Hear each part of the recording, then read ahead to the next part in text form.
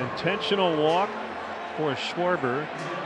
They get to Davis, and with a pitcher spot now on deck, Alan Webster is up in the bullpen. Remember, the bullpen wasn't used on Friday, and Cubs were off on Thursday.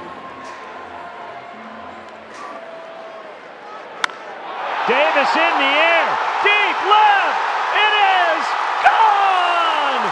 That's a grand slam! Welcome back to the Framing the Conversation podcast. This is episode 8.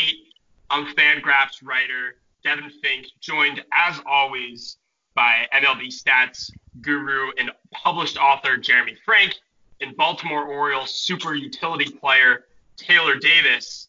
And today we have a special guest, as we sometimes do. This is a good friend of Taylor's, and I'll have him throw the excellent introduction. So go for it, Taylor. Yeah, so special guest today is Ben Carhart, who is the Major League bullpen catcher for the Baltimore Orioles. Yep. Me and Ben have played together since we were 12 years old in some sort of or another, whether it be in summer ball. We played summer ball together from the time we were 12 till we graduated high school. And we actually committed to the same junior college, went to rival high schools, and ended up kind of going our different routes for about 3 or 4 years. And then he got drafted by the Cubs a year after I signed, and we started playing together right away. So, I'm really excited to have him on here. Really good baseball dude, and I'm just, like I said, I'm super excited. So Taylor, when you guys were on the same team, who was the starting catcher? So Ben was the starting catcher to start. He was when I joined his team, and he was definitely the starting catcher. I kind of played a little bit everywhere. I think my first game with the Gators, actually, that was who it was, by the way. We played for the Gators. Boynton Beach Gators, if anybody's wondering. We were really Boynton Beach Gators. No big deal. Cooperstown champs. Yeah, no big deal. I wasn't there for that, but we won't count it. So I think I played left field. Yeah, you did. Or right field, and I tell you, if it was based off of that night, I'd feel bad for those coaches. But anyway, so he ended up being the starting catcher, and then probably a year or two into it, he was just too good, and they wanted him to play every day, and they wanted him to pitch. So he moved to the infield, and I went to catch, and kind of stayed that way until the Cubs had a particular draft pick a couple years after Ben signed. Ben, you want to tell that story? Well, this is one of Taylor's actually favorite stories to bring up, because we were sitting there. Well, first off, yeah, I was a third baseman my whole life. After that instinct, pretty much I caught only because no one else really could. And then when we met Taylor and we were teammates, we finally had someone else that was catching, and he was way better than me at catching. So he stayed back there. So I played third my whole life. So yeah, we're sitting in Brevard County, playing the Manatees, and it was a rain delay or rain out or something, and draft was coming up, and I'd been playing third. I think I had played like 108 of the 112 games at third base that season, which was great for me. It was my first full season. And Taylor leans over at me and goes, "Hey man, who do you think we're going to take it to?" With this weird grin on his face. And I'm like, what the heck is this guy trying to say? John Gray is what I've heard. And he goes, no, man. I think we got to take this guy right here. He's a stud. His name's Chris Bryant. And I'm like, oh God, I see a big 3B right next to his face. And I'm like, you know what, Taylor? I don't know. Look at his swing there. I don't think it's going to really translate. And sure enough, the Cubs take Chris Bryant second overall. And then, as all you guys know, or it's pretty well stated, that Chris Bryant's all of his debuts are pretty bad, and he had a really bad one over in Boise, I think we were at still, and he went 0 for 5 with 5 Ks. And I said, look, Taylor, man, it's just not going to translate. So I was looking every day to see if he was coming to high A, because I kept telling Taylor he was coming and I was not going to play anymore. And he's like, no, man, you're for sure going to play. And then you gone. Somehow he became my roommate. So not only did he take over the room in my hotel bed, but he also took over the field. So that was tough to swallow. And then, that's the day I became a catcher. There you go. Yeah, so that's And then, as previously stated. It gets even better from there also. Oh, does it? Yeah, it kind of does. Should I just keep going? Please. Go for it. Sure. All right. So yeah, Yeah. I look no offense to Taylor Davis at all, but because he was a catcher at the time, but I look at the year they make me a catcher, and I'm like, oh heck yeah, the best any catcher hit was 241, and I just had a horrible season, and I hit better than that, so this is great, I become a prospect again. So, well, little did I know, we go into the next season, and Taylor Davis brings back the leg kick and hits 320. Wilson Contreras leads the Southern League in hitting. We trade for Victor Caratini, and we draft Schwarber 4th overall, who became a catcher in the minor leagues. They're trying to tell you something, I think. I think the Cubs organization. God. So if my coaching path wasn't paved out right then and there, I don't know when it was going to tell me it was time to coach. And so now, as Taylor said, you're the bullpen coach of the Orioles. Catcher. Bullpen catcher for the Orioles. Yeah. How long have you been doing that? Is this your first season or? Yeah, this will be my first season doing that. I was in the last 2 years. I was in Double-A coaching for the Chicago Cubs. And what sort of coach were you there? So everyone, I pretty much did infield for everybody. Like last year, we didn't really have an infield guy per se, so I was had the infield ground ball duty for that team, and I also coached first base. So what drew you to bullpen catching? So really, the bullpen catchers I know, they all kind of had two things in common, and one was they could be around all those guys in the bullpen and not be annoying and have some feel and be able to be there every day, which I like to pride myself. Taylor's taught me a lot in feel, so don't let him be modest about it. But that helps out a lot. And then just being around a big league team, it was my dream to always be on a big league team as a player. And when the opportunity came to kind of be with a team and travel and see how it all looks from that end, I was like all aboard, Yeah. So you were the infield coach for Double-A Cubs. So did you get to know Nico Horner pretty well? Yeah, it was. Yeah, me and Nico, we actually had this really cool setup in Tennessee that it was kind of where our batting cages were. He was one of the best players I had ever worked with or even seen like in person. He just gets after it every day. He's a different breed, and it showed. I mean, he went up there. Like he went from Tennessee. I think we played our last game, and like a week later, he was in San Diego playing for the Cubs. Were you surprised by that call-up? Because it was pretty sudden. Like, people didn't think that the Cubs were going to make that aggressive of a move, but they kind of needed to because of what was going on at the end of the year. Were you surprised that happened? I was extremely surprised because being on the coaching staff, obviously we hear of the rumblings and the moves possibly happening, and they didn't even send him up to AAA. They were just letting him get ready for the fall league. Right, yeah. So they didn't even send him up to AAA, so we're like, okay, usually if they have an option to possibly play someone, especially with our AAA team going to the playoffs, they would have kind of, let him go up there and play. And they sent him home, and then, like you said, everyone got hurt, and Javi's thumb was messed up pretty bad, more than they thought, so they had to get somebody up there. Yeah. Yeah, so, I mean, kind of shifting gears, I don't know, Jerry, if you had any more questions on that. But I always wonder about, like, when spring training was happening and you were starting to get a taste of what bullpen catching would be like this season, how much of a relationship do you think there is between the bullpen catchers and the actual catchers? Because you and Taylor, you've gone back to age 12. So you guys, is there a sort of camaraderie there that's, hey, we're all catchers, sort of deal? It's kind of a unique situation because the guy in charge of all the catching his name's Tim Cousins, and me and him he was the guy that actually converted me from an infielder to like a catcher in pro ball. So we have a really good relationship. And then obviously with Taylor, I mean, he showed up a week before a lot of other people did, and it was just me and him every day. So I absolutely love the camaraderie of the catchers, different breed per se. And we kind of go in there. I go in there every day with their early work and kind of try and form that relationship, just because not only just I love talking to people, to be honest, but because a lot of times if pitchers are working on something, they're either telling me or telling them, so we can all work as a team together. Yeah, so some go ahead, Taylor. Some teams are not that lucky. Some teams, there is like a bit of a rift, like just depending on who the guys are. There can definitely be a rift between the bullpen catcher and the catchers. If the bullpen catcher feels like he isn't getting credit he deserves or whatever it may be, But I think it's important as a staff and like as a team for that not to be the case. I think it wasn't, as Ben said, like it wasn't the case like that in Chicago. Everybody really liked the bullpen catcher in Chicago, and I think that we're lucky enough here that like we have been, and it's nice to have somebody that wants to help. Like I think and we've talked about this a few times, but one thing that seems to have gone away a little bit in the game, in my opinion, is like just the concept that winning cures everything, and like winning is important. And at the end of the day, like Ben is in this to help a team win the World Series. Like at the end of the day, it's to help a team win every game. And so I think when you have that kind of attitude, it makes it really easy.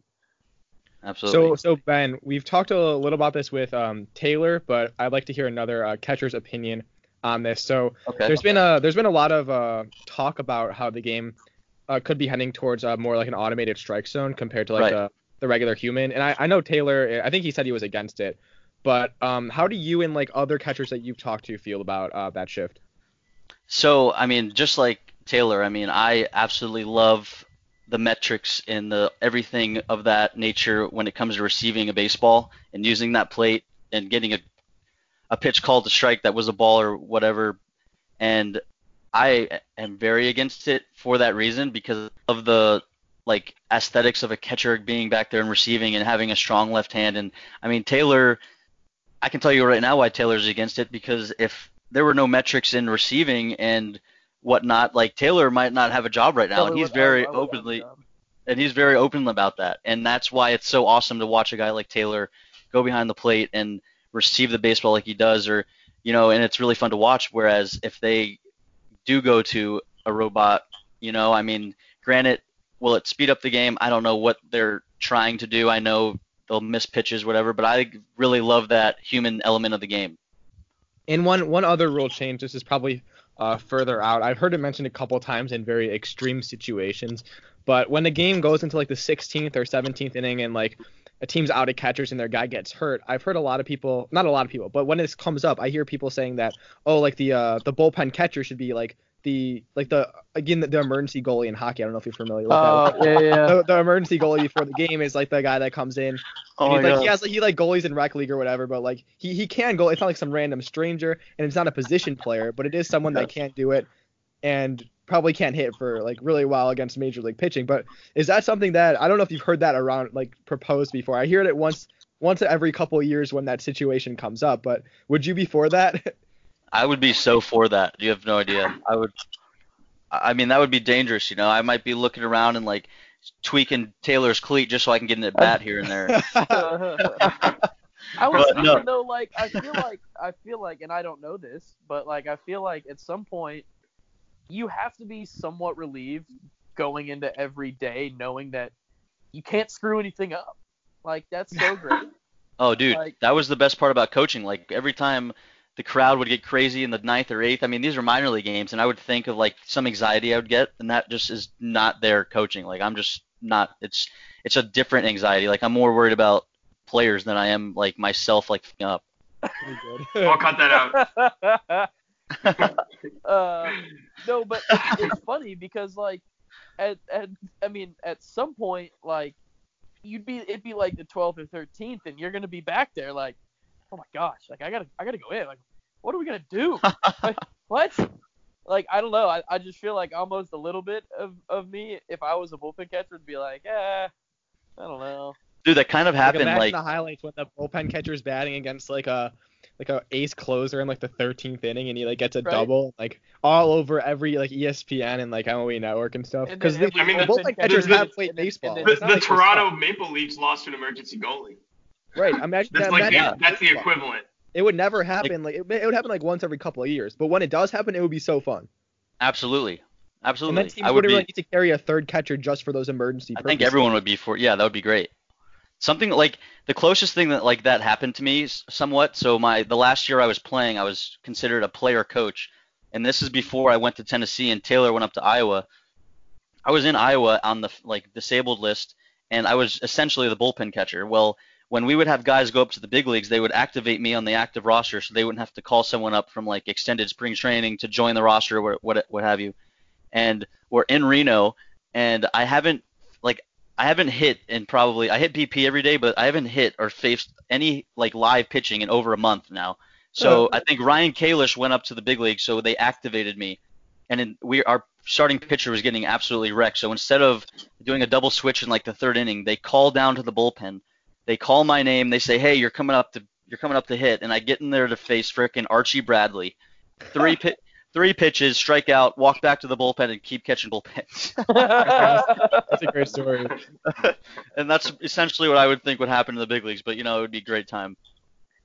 Do you remember Kenny Socorro, Ben? Oh yeah. So Kenny Socorro, and were you on that Peoria team when he was the coach? No, that was my first draft year. And Kenny Socorro, guys, was a player coach his last season. And I can't remember what happened, but something happened. They needed him activated for the day. Long story short, the game he was like a shortstop. The game went like extra innings, and he ended up getting the win on the mound and hitting a walk-off homer. That's crazy. That's wild. And that was the last game he ever played. That's decent. No way. That's awesome. Yeah. Now he's like way up in the front office with the Cubs, like scouting. I know. So another catcher in the Orioles organization, I'm sure you know him, Adley Rutschman, the recent. Oh, yeah. He's one of the top prospects in baseball, recently drafted. So have you gotten a chance to talk a bit with him? Is this for me or Taylor? You. Either of you guys. You're both on the Orioles. Taylor, go ahead. Taylor had a good relationship with him. Yeah, no, I mean, I think we've talked about Adley a little bit. Oh yeah. I think he's extremely mature, and I mean that from a physical and mental standpoint. I think that the non-gradables are extremely good. I think the intangibles are there. He is not. He is a kid that is very confident, but in no ways cocky, which it's a very good thing. And he's setting his he understands what he's trying to do every single day, and he goes out and tries to accomplish it. And you have a kid with that kind of mentality, with the kind of the tools that he has, the ability. It's special, man. I mean, it's special from both sides of the plate, and it's extremely talented and really well put together as a first full season professional catcher. Yeah, I mean, everything you just said was spot on. I mean, the kid, it was impressive. A lot of kids come into a camp and they're really eager to just play games, show what they can do. But Adley took every day, whether he was in the lineup or not, and he would focus as it was his game. He'd stand in on bullpens when no one else was. He'd always be picking people's brains, whether it was Taylor's or the other catchers or pitchers, and always trying to learn things that he didn't really know coming from college. So, I mean, it's really awesome to see a guy with like his everything going around him and all the hoopla and everything, and he's just really grounded and really understands and gets it. It's really cool to see. Yeah, I mean, that sounds great. I know there's always a fine line between confidence and cockiness, right? You can't be insecure in your abilities. So, I mean, they talk about everything is really mental. You gotta, everything you do is mental. You gotta be confident, but it's often a fine line. And like, there's a lot of baseball fans out there in general who like don't appreciate when guys hit home runs or do something, and like they should be, able to be confident and celebrate and stuff like that. I know that's kind of changing gears a little bit, but it's kind of all related. No, yeah, I agree. And I guess one thing that I've always been curious about, I know this, we move topic to topic. We talk baseball, we talk. No, that's great. I love it. But one thing that I've always been curious about, and maybe you haven't really quite experienced this yet since this is your first season, but like, what if a guy is in a bullpen about to come into a game and he is just angry or upset or like frustrated? He's not doing what he wants to do. And I know these guys are pros, but what if a guy, there have been times when I was pitching when I was a kid and they'd have me warm up before a game, right? And I just was not hitting my spots or anything. And that, what would you have to do to calm them down? Because they're about to come into a game. It's probably going to be a close game. It's probably going to be late innings. What is your responsibility to be like, hey, it's fine, trust your stuff like that? So, I mean, as far as I could see from the Orioles standpoint of just being up there and being with those guys, because that was really the first time. I never got to go to a big league camp or see that side of, established big league players in spring training. or whatnot, or even warm them up to go into a game. And a lot of those guys, when they get to that level, if they are upset, whether it's 3, 4, 5 pitches in a row where they do something where they're not happy with, when they have that kind of happen, they're really good at resetting, having a drink of water, or whatever it is that gets their mind right. And I haven't necessarily had to deal with that per se. Maybe in the minor leagues I would, but that was, really honestly, as a catcher, you kind of are there, and that's the greatest thing about being a catcher is you just kind of console them. You have the guys that you can kind of jump at them a little bit and like wake them up. There's guys you got to console, kind of like, hey man, it's all right, you're gonna be fine. And you got to know what kind of guys you have up there, and you just kind of roll with the punches. And if I've seen a lot of guys look really bad in the bullpen and go out and have the best outing of their life, so I mean, you never really know. So Ben, I recently, just a minute ago, I put out a question on my Twitter saying I'm doing a podcast right now with a bullpen catcher, and if you have any questions for a bullpen catcher, let me know. So I got a few good ones. So the first one, I'm going to ask this for you and Taylor because I think you guys can both answer this. If you guys could catch a bullpen session for any pitcher in the majors or former pitcher or whatever, who would you choose? Oh, Taylor, do you want to go first or what? I mean, for me, I think it's probably a no-brainer to go Greg Maddux. That'd be pretty easy. I just think that's getting off scotch-free. I mean, you don't even have to move. Yeah, it's on top of the fact that it's fun, what I enjoy seeing in that is that, like, those dudes know exactly what they're trying to do in every single bullpen, and they do it. And that's it. When pitchers execute stuff, it's so exciting for me as a catcher to like see that. I feel like a dad, like watching a kid. Like, I called that pitch, man. Yeah. So like having somebody do that for every single pitch of a bullpen, I think that'd be kind of fun. But other than that, it would probably have to be something like now this is going back. You guys definitely don't remember watching this guy play, but Brandon Webb. Yeah, on Arizona, right? Yeah. Yeah, he was. I remember him when he had like 3 good years, and then it was like, what happened? I just remember like he had at the time. I feel like he was like he brought back the power sinker. Like he was a super sinker baller, and I just feel like he was like the famous guy throwing hard sinkers, and I always thought that would be a really fun guy to catch because of how sharp the sinker was.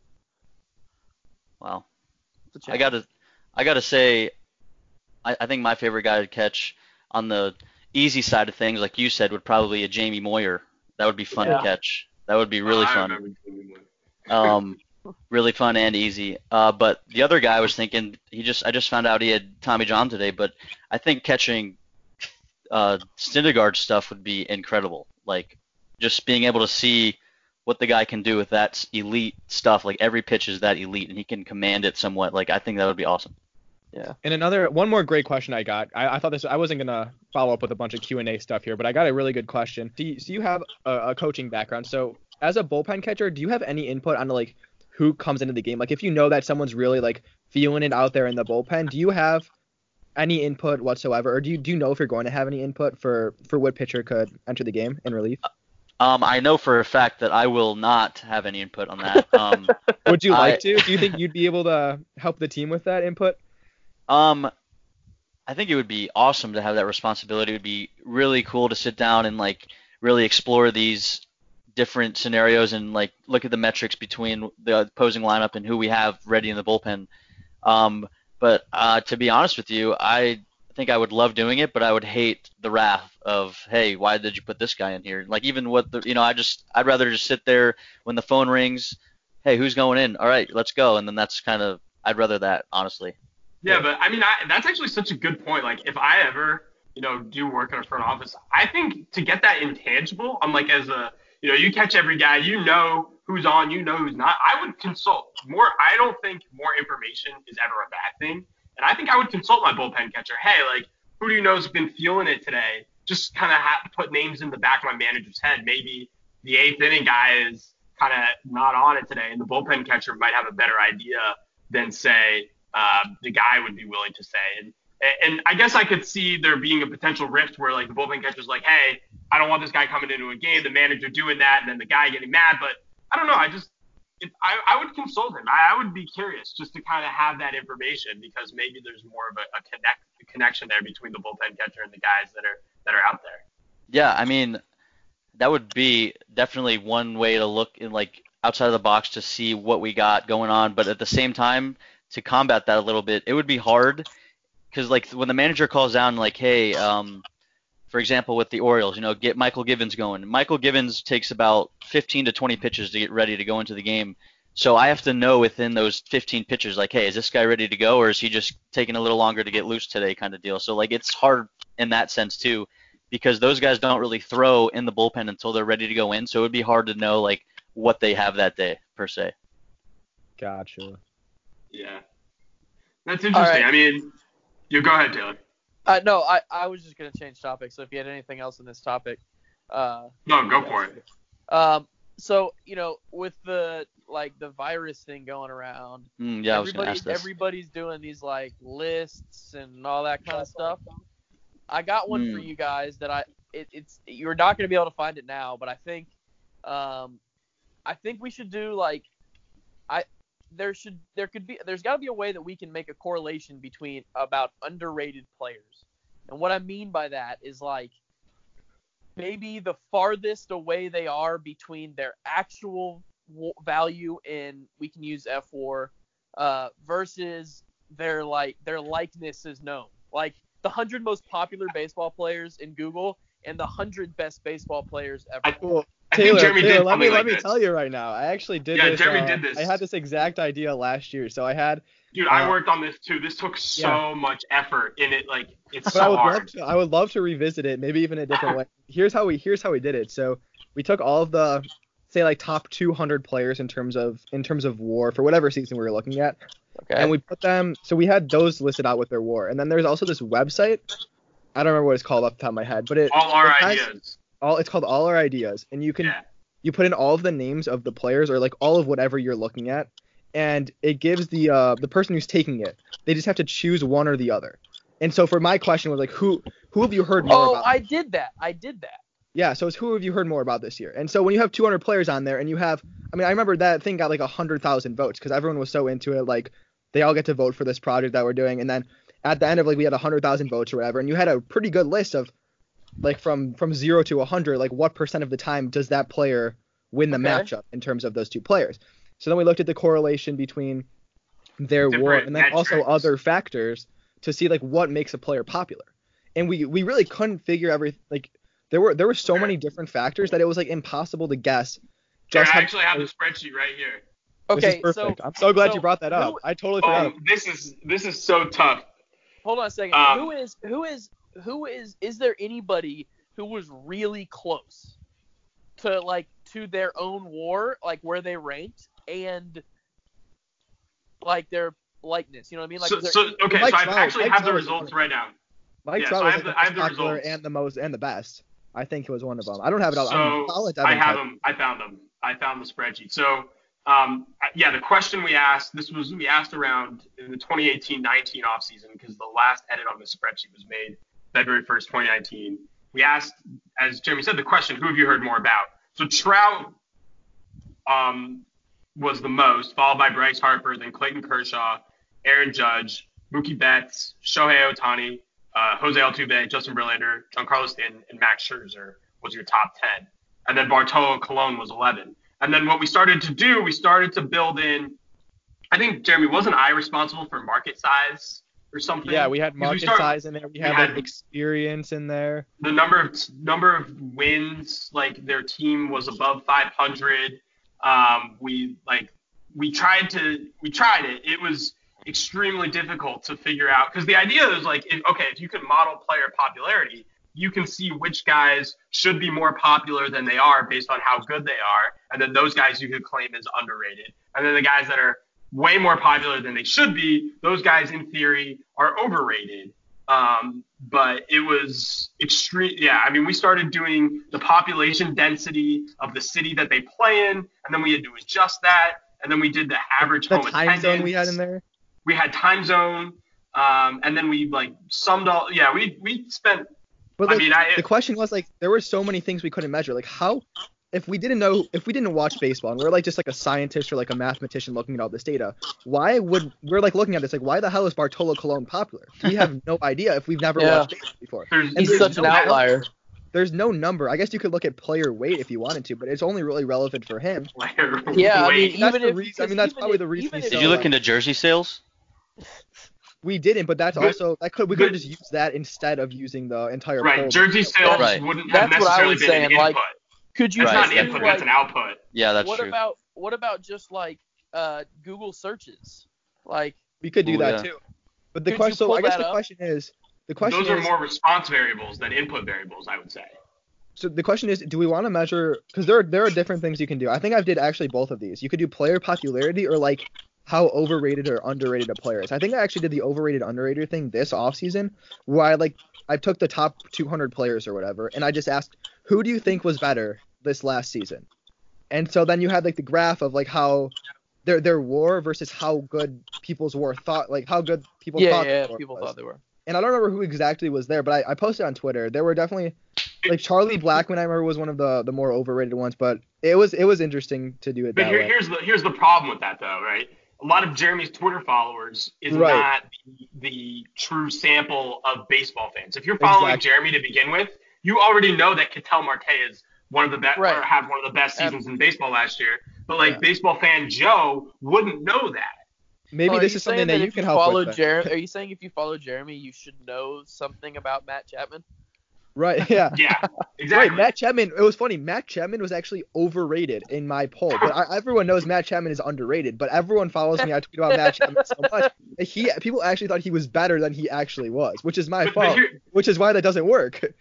Right, but then here's also another problem with this, which it's really fun to go in and look at these results and then look at why it doesn't work. It's like we hear a lot about Bryce Harper, but a lot of people say that Bryce Harper is overrated. But then Bryce Harper becomes so overrated that he's actually underrated. Because if every single person in the world thinks a player is overrated, then one of two things must be true. Either they're rated properly or they're underrated. Because if everyone thinks the same way, then everyone understands that, okay, yeah, Bryce Harper is Bryce Harper. Yeah. I think the overrated, I think a lot of people misconstrue the word overrated with that.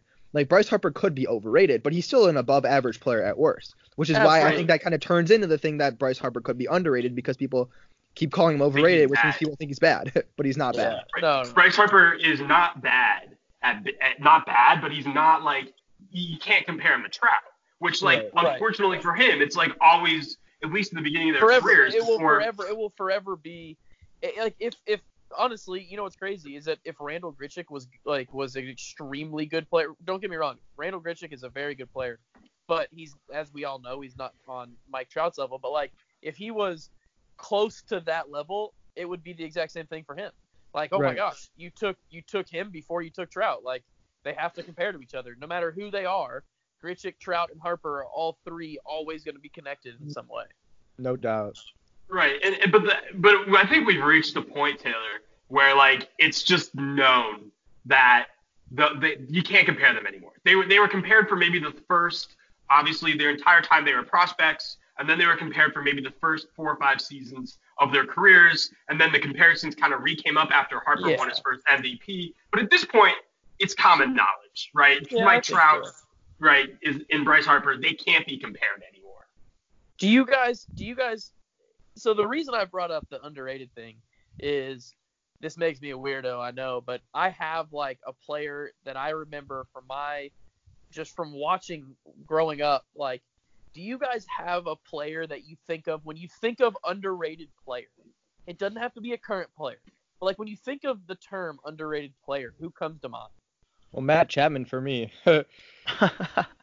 I mean, he'll always be. I mean, he's my favorite player, and I think he's underrated for a couple of reasons. One, because I think a lot of people think he's a good defender, but he's probably the best third baseman in baseball. Maybe Arenado is 1-2 with him, but he is the best third baseman I've ever seen in my life. Obviously, I'm only 19 years old, so my life is not as long as your guys's, but he's the best third baseman I've ever seen. And also, he plays in Oakland, which is I think every player that plays for Oakland is underrated, unless they came from somewhere where they were overrated. Matt Olson is underrated. Marcus Semien is underrated. Mark Hanna is underrated. Just all of these guys that Oakland has. I mean, how did they win 98 games last year, or however many they won? Because they have elite players on their team, but no one really cares. I mean, I was going to say, I think the only thing that's hurting your argument right now with Matt Chapman there is that at best, he's the third best player in that team, right? Oh, no, he's the best. He's the best player in that team. He's better than Marcus Semien. Yeah, I think Marcus Semien and Matt Chapman were neck and neck last year, but I think Matt Chapman has to do a lot less to be a better player because Marcus Semien has to hit as well as he did last year, which he had not done until last year. But Matt Chapman is always going to be a terrific defender, and he's a better hitter, I think, going forward than Semien is. But Semien, how much more WAR did he put up last year? It had to be less than one more. Oh, okay. And that's the only reason that happened was because Chapman completely fell off for a month. I mean, he could have actually contended for an MVP last year if he didn't have like August where he was like 0 for his last 55 or whatever. But I think every player on Oakland, no matter what year it is like always going to be one of the more underrated players. I mean, like in 10 years, I'll predict right now that 10 years from now, Oakland's best player is going to be underrated. As long as they're still like the Oakland A's and they don't spend a lot of money and they don't get a lot of attention. Okay. For me, I think. Oh, go ahead, Ben. Sorry. Well, I mean, I'm not educated up in this. I haven't looked at their WAR recently, but the first guy that comes to mind is Tommy Edman for the Cardinals. Oh yeah, for sure. I mean, if you ask anyone else besides a St. Louis Cardinal fan who that is, unless you're a Cubs fan or in the Central, like no one knows who that is. And that guy single-handedly like sparked that team to do what they did last year. The Cardinals have that every year too. I feel like just every year, so much depth every year that some random dude who you've never heard of from AAA comes up in his first 40 games is hitting 380 or something like that. Right. Every year. But yeah, that's got to be the guy for me. Okay. Devin, what you got? I think for me growing up, I mean, I grew up a Phillies fan, so Carlos Ruiz. I mean, that guy, no one, I mean, he didn't like WAR-wise never was fantastic. He put up a 4-WAR season in 2010 and almost a 5-WAR season in 2012. But I think one thing that isn't quantified all that well is game calling. And I don't think I have seen a catcher call as good of games as I've seen Carlos Ruiz call games. I mean, he caught multiple no-hitters. I mean, he caught a no-hitter at Cole Hamels. And he was actually a good hitter, during his peak. I believe he's like caught like, is he a few no-hitters, tied for right? the most? Tied for the most, I think. I think he's tied for the most. Is it two? Is it I think 3 no-hitters, right? Three. 2 no-hitters. He is the only player in the history of the National League to catch 4 no-hitters, and he's only one of 2 catchers ever to catch 4 with Jason Varitek. Yeah, he caught a combined no-hitter, the Cole Hamels no-hitter right before Cole Hamels was traded, and then the Halladay perfect game and the Halladay no-hitter. No-hitter in Miami, yeah. How about this? Jason Varitek, one of my favorite fun facts here. One of the only 2 players ever to play Little League World Series, College World Series, World Baseball Classic, and Olympics. Huh. Who's the other? Is it? I don't remember. I know everybody. I mean, I always tell this, and I never remember who the other guy is. But Michael Conforto played in the Little League, College, and Major League World Series. And then, but he might be the only guy. Can anybody name the only guy that played in both the College and the regular World Series in the same year? Sean Newcomb. No. No. It was the guy, Brandon Finnegan. Yes, Finnegan. Yeah, sorry. I confused those 2 guys. Okay, so my guy, I don't know, like, you guys are going to say he's probably not, but to me, I always felt growing up like Paul Konerko was underrated. Not that he was, in kind of the same way, I guess, as Bryce Harper, like, not that he wasn't seen as a good player, or I'm sure if you're a White Sox fan, obviously he's one of the best, I just felt like they always tried to promote somebody else on that team, and, like, dude, he put up some really big years. He was good. To me, he was the one guy that, like, his name never came up when people talked about, like, the most talented players in the game. But he always had one more guy on his team that was, like, getting more fandom for some reason. Yeah, and one other thing that I want to bring up in the underrated, overrated discussion, whatever, is I think it has to be said, like, underrated amongst 2, because for me and Devin, I'm sure for us specifically, we like people that follow us on Twitter are like really into like the advanced metrics and like the deep like the WAR stats and all that stuff. But the common baseball fan is not like that. So if I went and tweeted right now that Yadier Molina is like the third best catcher in baseball right now, all my followers would be like, "Are you serious? Like he's washed. He was never that good." Yeah. But if I went and I tweeted the same thing to people who don't follow baseball that closely, like our fans but don't look at the numbers, they'd be like, "Are you kidding me? He's the best catcher in baseball." Yeah, right. He's underrated amongst people that follow me, but he's overrated amongst people that don't follow advanced stats as closely. So I think that there are players like that. I think Didi Gregorius a couple of years ago was a great example. He was very, very overrated amongst Yankees fans, but I think he was so overrated amongst Yankees fans that everyone else underrated him so much. So I think there are a few interesting guys like that who are just so like overrated by like a subset of fans and then just underrated by another like subset of fans. Yeah, it's interesting. Okay, and I think we kind of talked about this one. Who on the pitching side and the hitting side, we can do both leagues if you want, is projected to have the biggest difference in a season? What do you mean? Like as far as who should do way better this year? Whose stats showed that they should be that they underperformed last year? Devin, this is you, man. Yeah. So the one guy I actually wrote about was Dansby Swanson. Dansby Swanson, the really, really fascinating thing about Dansby Swanson is he basically got better in every single underlying metric last year, but his overall offensive performance stayed below the league average because of bad luck. And I think that there's a chance he could be a 120 weighted runs created plus player or even better this season. And I wrote an article about this.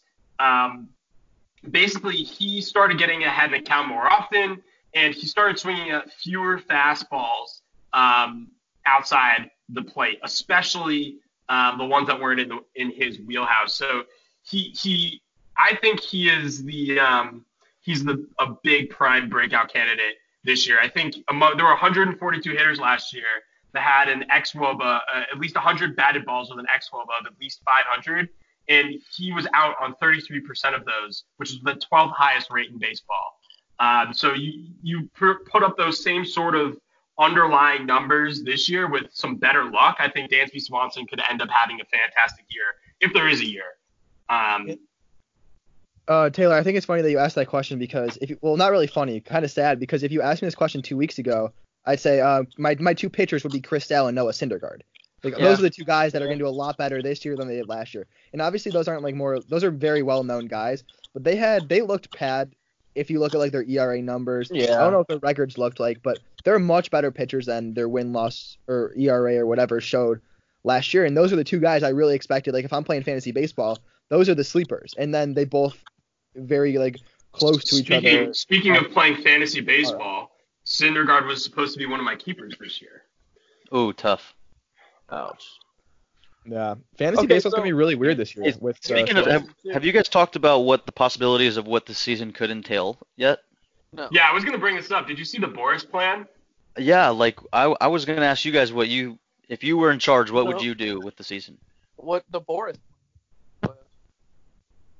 Sorry, Taylor? Oh, I haven't seen the Boris plan yet.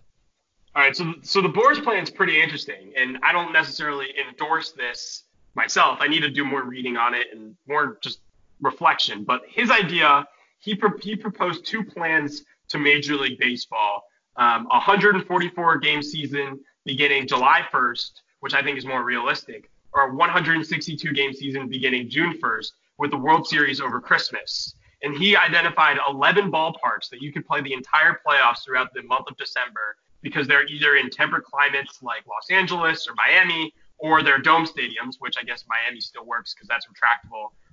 You could be playing playoff games in Toronto and Milwaukee, stuff like that. And the idea behind all of this is that if you set these series in specific cities, there's time for corporate sponsors, and they can become more like events like the Super Bowl. Boris has always been a big proponent of neutral site World Series, at least for the first two games, so that you can have corporate sponsors and everything, and the city kind of set before the two teams make it to the World Series, so that, it can become more of an event. And if they did something like that, like imagine what the sort of parties that they'd be having if it was in Miami, like where they have the Super Bowl this year or something like that. I think it'd be pretty interesting. I don't necessarily know that like the players would be for that, because that means the regular season would go like through November, and that could be potentially problematic for like Boston and New York and the Midwest with Chicago. But it was interesting, and I guess it gave me a little bit of hope that we could see 140 plus games this year. But I don't know. So that's kind of the general layout. So Taylor, Ben, Taylor, start with you. Putting you on the spot here, seeing the Boris play and hearing about it, thoughts? I don't know, to be honest with you. I'm very much right now leaning on the side of whatever everybody wants to do, I'm gonna do. That's kind of, I don't have enough say to. People pleaser. Yeah, I don't have enough say to do anything, but I think that's really interesting.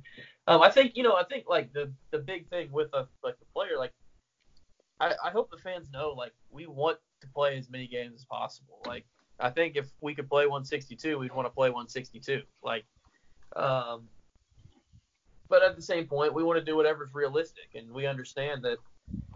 I don't really know, how these talks are going, but we're at this point we understand something's going to be different than it has been in the past. So I don't know. Like I said, I'd have to look at it more.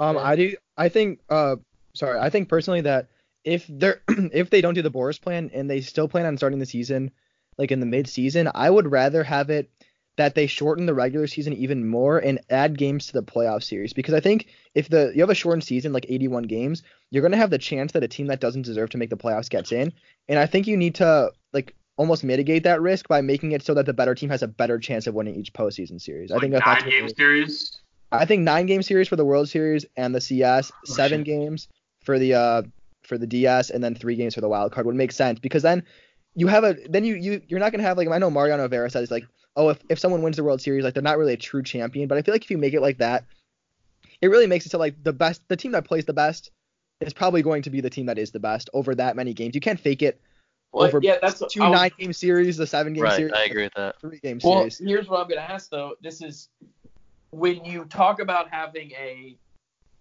season with less games, you're adding variability, correct? The shorter the season, the more variability there is. Right. Correct. So if you're a team like the Dodgers, I think we talked about this, you're probably voting way against a shorter season, because you just traded for Mookie. You want there to be less variability, because less variability means you're going to win. Yeah, right. I mean, look at the Nationals last year. Started 19-31. I mean, they'd have 30 games left. Yeah, and I think that's going to be an issue for all the teams. But I think if you're the Dodgers and the MLB says, like, okay, each team, there's going to be 110 games this season between the regular season and postseason, I think that they'd almost rather have those games in the postseason, because they're going to have this. What if you have a 5-game series in the DS and you lose, like, just based on 5 games? You had such a good team. I think they'd rather have the extra couple games to prove themselves with the roster that they have before bad slates. I think they're pretty comfortable that they're going to make the postseason no matter how many games, as long as the season's more than like a 20-game season. I think they're pretty comfortable they're making the playoffs no matter what. And I think they'd rather just have less risk almost in the postseason, that they're going to play a bad few games and be done with their season. I got you. Yeah. I mean, yeah, I think a sprint would be awesome. A season sprint of 83 or whatever, 82 games. I think that would be so awesome. I mean, it'd be like almost like college again.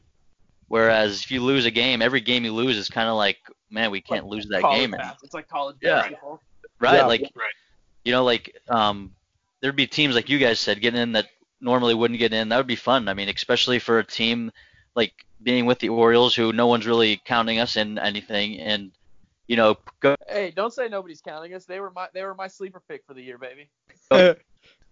One proposal that I've seen, just gonna hop in here, is what if they did 2 7-inning doubleheaders, like occasionally throughout the week to make up extra games. So like you play 9-inning games for most of the week, but maybe on Thursdays and Sundays you play 14 innings, and then you catch up games that way. And I know these guys, I mean, I know doubleheaders aren't super common, especially scheduled doubleheaders aren't super common in Major League Baseball. But, like, I know all throughout travel ball and even some college teams, I know Dartmouth had a lot of scheduled doubleheaders. Like, guys are used to playing doubleheaders. The minor league does the doubleheaders. We went to one last year with rainouts. Yeah, we did do that last year. So what do you think the players' response would be to that? I don't know. I'm sure that's going to be thrown out there though. It has been all. It has been. Yes, I mean, like I like doubleheaders. I think they're fun. I think if they expand the rosters, then that you could really do it. Like I mean that way more players can get called up. Teams have more guys. I mean, I definitely think it's a possibility. You know. Yeah, maybe as long as it's not travel days. Right, maybe expand the roster to 30 guys per team, so then more guys get service time. And I'm sure players are always in favor of that. And then you get more pitchers. The current limit is 13 pitchers, 26-man roster. Maybe set it to a 30-man roster with, 15, 16 pitchers. They should just make it so you have to designate the 25 players before the game, and then it's not an issue. Yeah, or the 26. The 26, right. Or whatever it is. Just make sure that you have the... Do you guys know how the winter ball rosters work? No, I don't.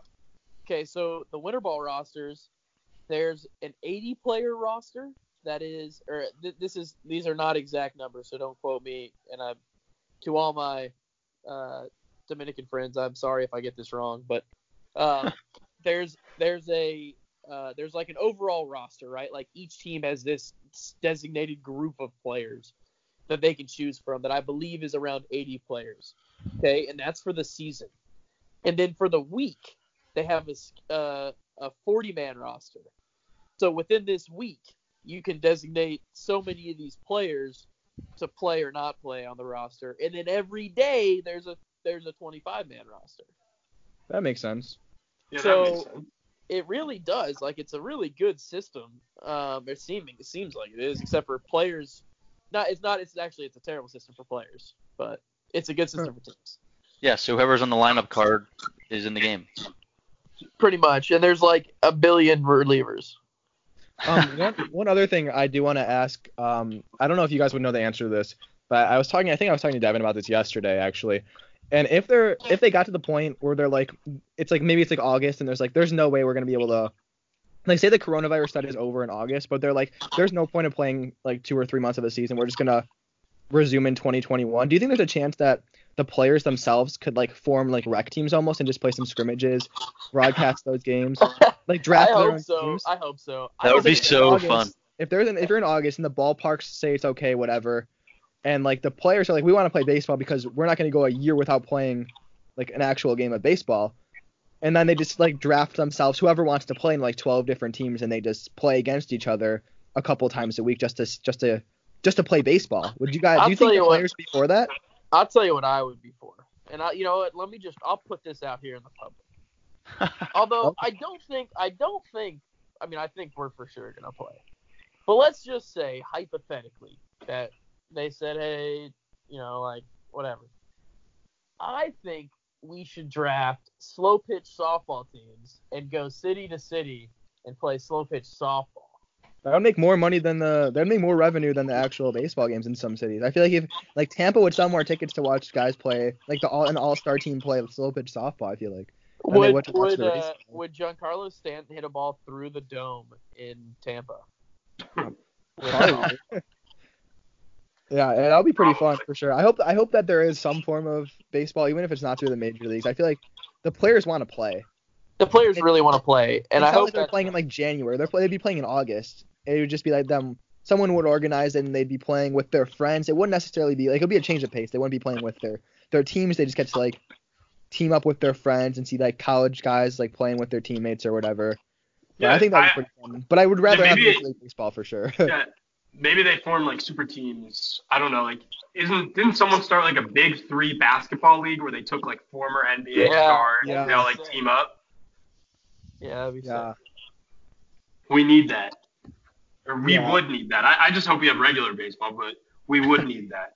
I would tell you that. So I guess I can go ahead and make this announcement, Ben. Let's just go ahead and make it.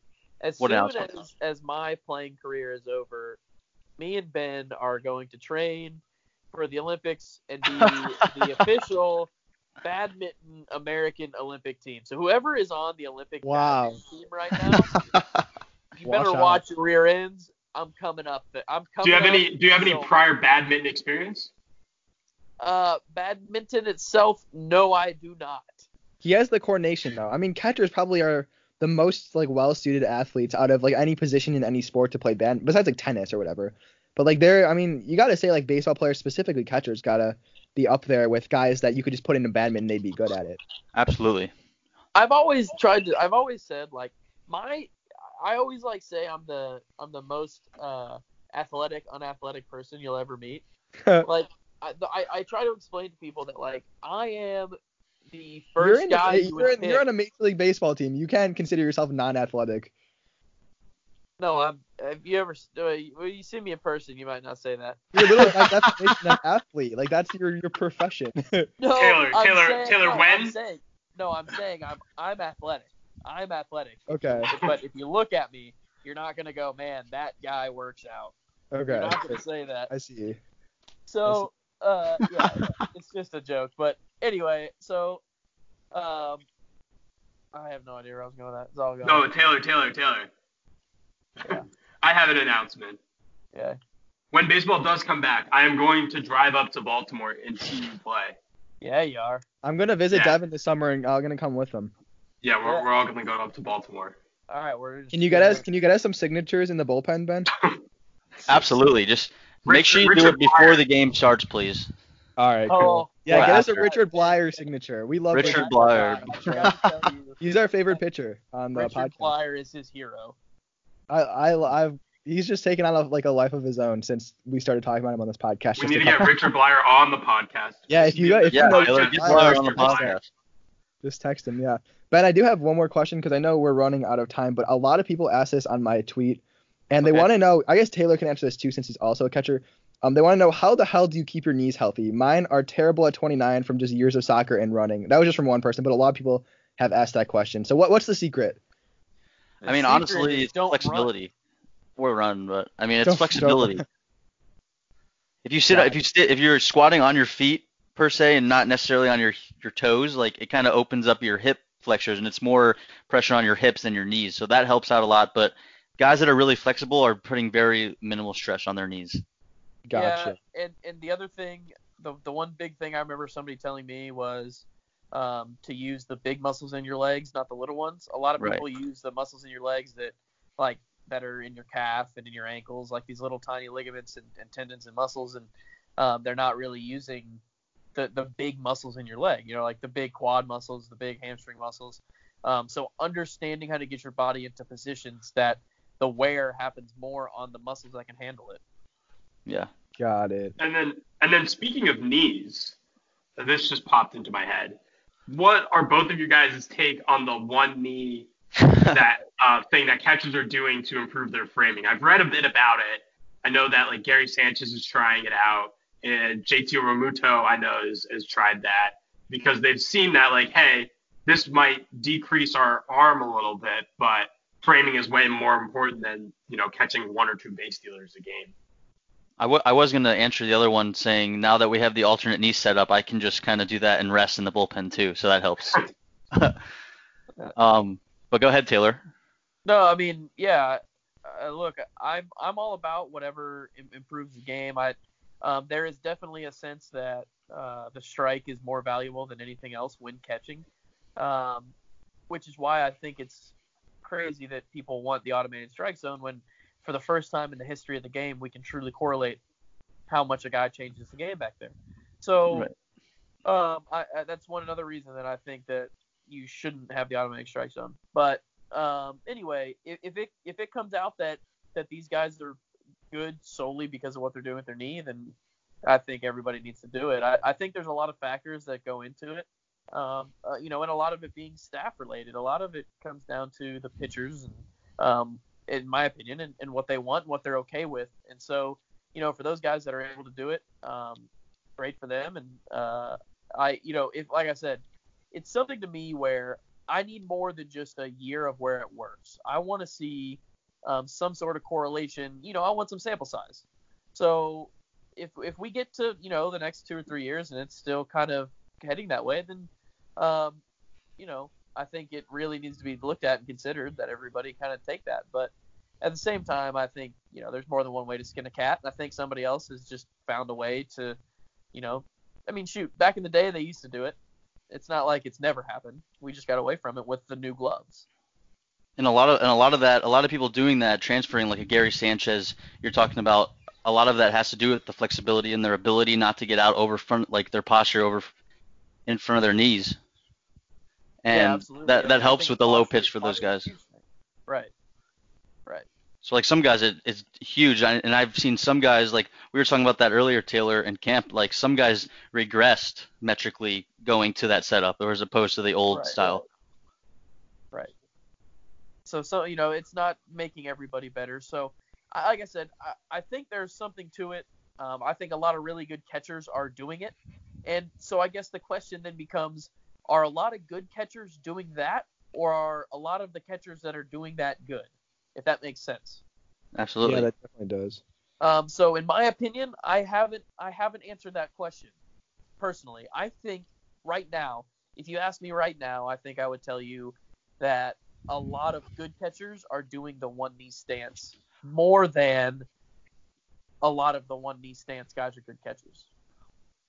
Definitely makes sense. So that's my opinion on it. But I don't think it's bad. I think if obviously. I think it's a great thing to have in your arsenal, especially, if you can't get a low strike because the guy behind you is not calling it. If you can give him a different look any way you can, and you can still be able to receive the ball like you can in a normal squad, I think that is awesome. So changing in game based on the umpire?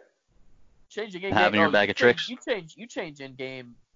One of the guys, like, you go watch Austin Hedges catch, who obviously, like, you guys know he's one of the best, if not the best in baseball with receiving, and he mixes it up. He'll move around, and that's kind of like part of it. Like, to me, it's kind of like a dance back there, man. Like, I kind of just go with whatever's working or whatever I think's working, and I'm just trying to satisfy my partner. That's all.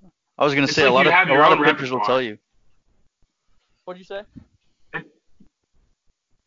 I was just going to say, it's kind of like you have your own repertoire. Like, pitchers have different pitches. You guys have different setups. Like, no one tracks that. Absolutely. Ben, what were you going to say? Oh, no, I was just going to say some pitchers will tell you, too. Like, some of them really like it. Some of them hate it. And it just everyone kind of – whatever that guy on the mound wants is kind of what you – and if you can do it all, then it helps out a lot. Yeah. Yeah. That's interesting. Well, Jeremy, do you have anything else? Taylor, do you have anything else? I think this is a great episode. This was a great episode. This was good. Do you guys want to have some type of anybody have any type of a like last minute question or poll for us or for Twitter? Oh, I don't. Well, I'll update you guys on a project I'm starting. Sure. Okay.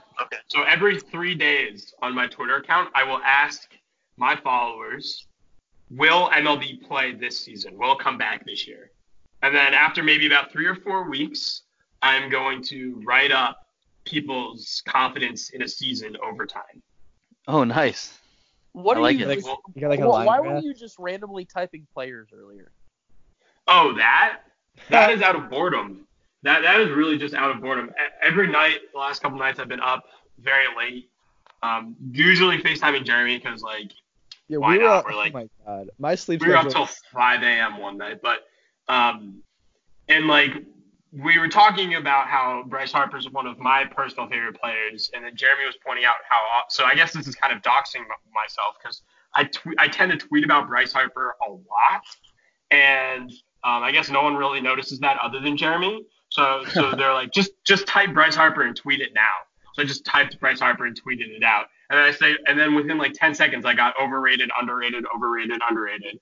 So then last night, I was like, you know what? I'm going to tweet someone else and see what sort of responses I get. So I tweeted Vladimir Guerrero Jr., which I just looked at like the most popular trending players on the Fangraphs, like who's searching for them most often. So Guerrero was up there. So I'm like, all right, I'll tweet him out. And then someone was like, you can do better. So I'm like, all right, Kevin Biggio, fine. Let's see what you have to say about there. So tonight at around 2:30, I will be tweeting Austin Hedges. Austin Hedges. I love that. Austin Hedges. I mean, you go with Richard Blyer tonight. Richard Blyer tonight? Blyer, yes. Okay. Yeah, because I mean, really, like, Richard Bleier is the David Fletcher of pitchers, is he not? Yes. No, we got to make him that. Have you guys seen all the David Fletcher memes? It's kind of insane. Yeah, what is the deal with David Fletcher? Oh, he's awesome. Yeah, I don't know. Everyone, the Angels have so many players. They have Mike Trout, Anthony Rendon, Shohei Ohtani, but then the one player that their fan base really wants to elevate is like David Fletcher, who is really funny to watch. He's just really he never swings and misses, I guess, which is why everyone loves him. But he's just turned into like he's their Richard Bleier, I guess. We need to make Richard Bleier. Yeah, we need to make Richard Bleier into it's him and Jeff Mathis. We talked about Jeff Mathis before on this actually, which is funny. Did. But David Fletcher and Jeff Mathis are the two players that for some reason everyone on baseball Twitter is just obsessed with them now. I guess it's a cult following. But we need to get Richard Bleier to be that pitcher. Yeah, I'm gonna get a David Fletcher. Well, after I get a Taylor Davis T-shirt jersey, I'm gonna get a David Fletcher T-shirt jersey. Oh, Taylor, by the way, I picked you up on my my MLB The Show franchise as the Rockies. You're my starting catcher. Nice, Taylor. I walked off with you in one of the games. It was early on the year. Run on second base, tie game in the 9th inning. Single. I hope you gave me the. I hope you gave me the like some dance where I inject ice into my veins. I have to figure out. That's fun. Anyway, I mean, we're all just trying to stay busy during this really odd time. I mean, for all of us, like, there's nothing to do. I mean, I guess school for me starts back on Monday, but there's really nothing to do other than just tweet random baseball players' names and see what people say because I don't have any stats to really tweet. I don't really have any analysis. There's no baseball being played. What are you up to right now, Ben? What's the day in the life of Ben right now with no baseball? Dude, it stinks, man. Like, I was trying to stay around because obviously a few of the 40-man guys wanted to stay down there, and have a place to work out. So I was trying to stay around and be like the last guy, a part of the last group of helping those guys. So when they told me I was going home, I drove from Sarasota up to St. Louis, living with my girlfriend here, and today was the first day it was over 40 degrees, which was awesome.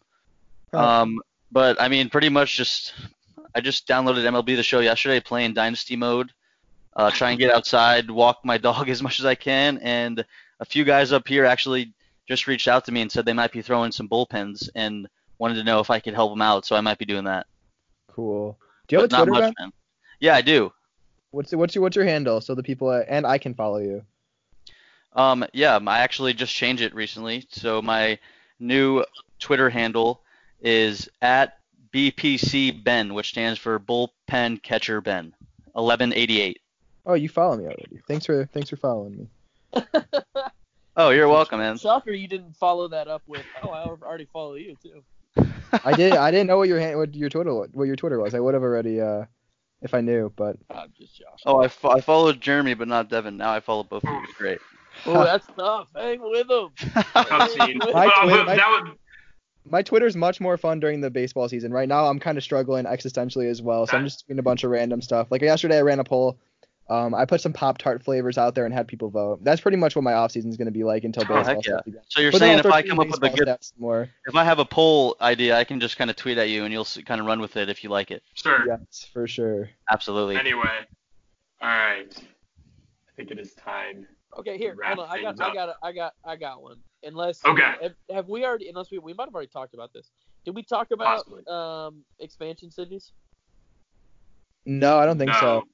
Okay, why don't everybody give if there's one? I know there's gonna be two, or if there is one, I get it. There's gonna be two.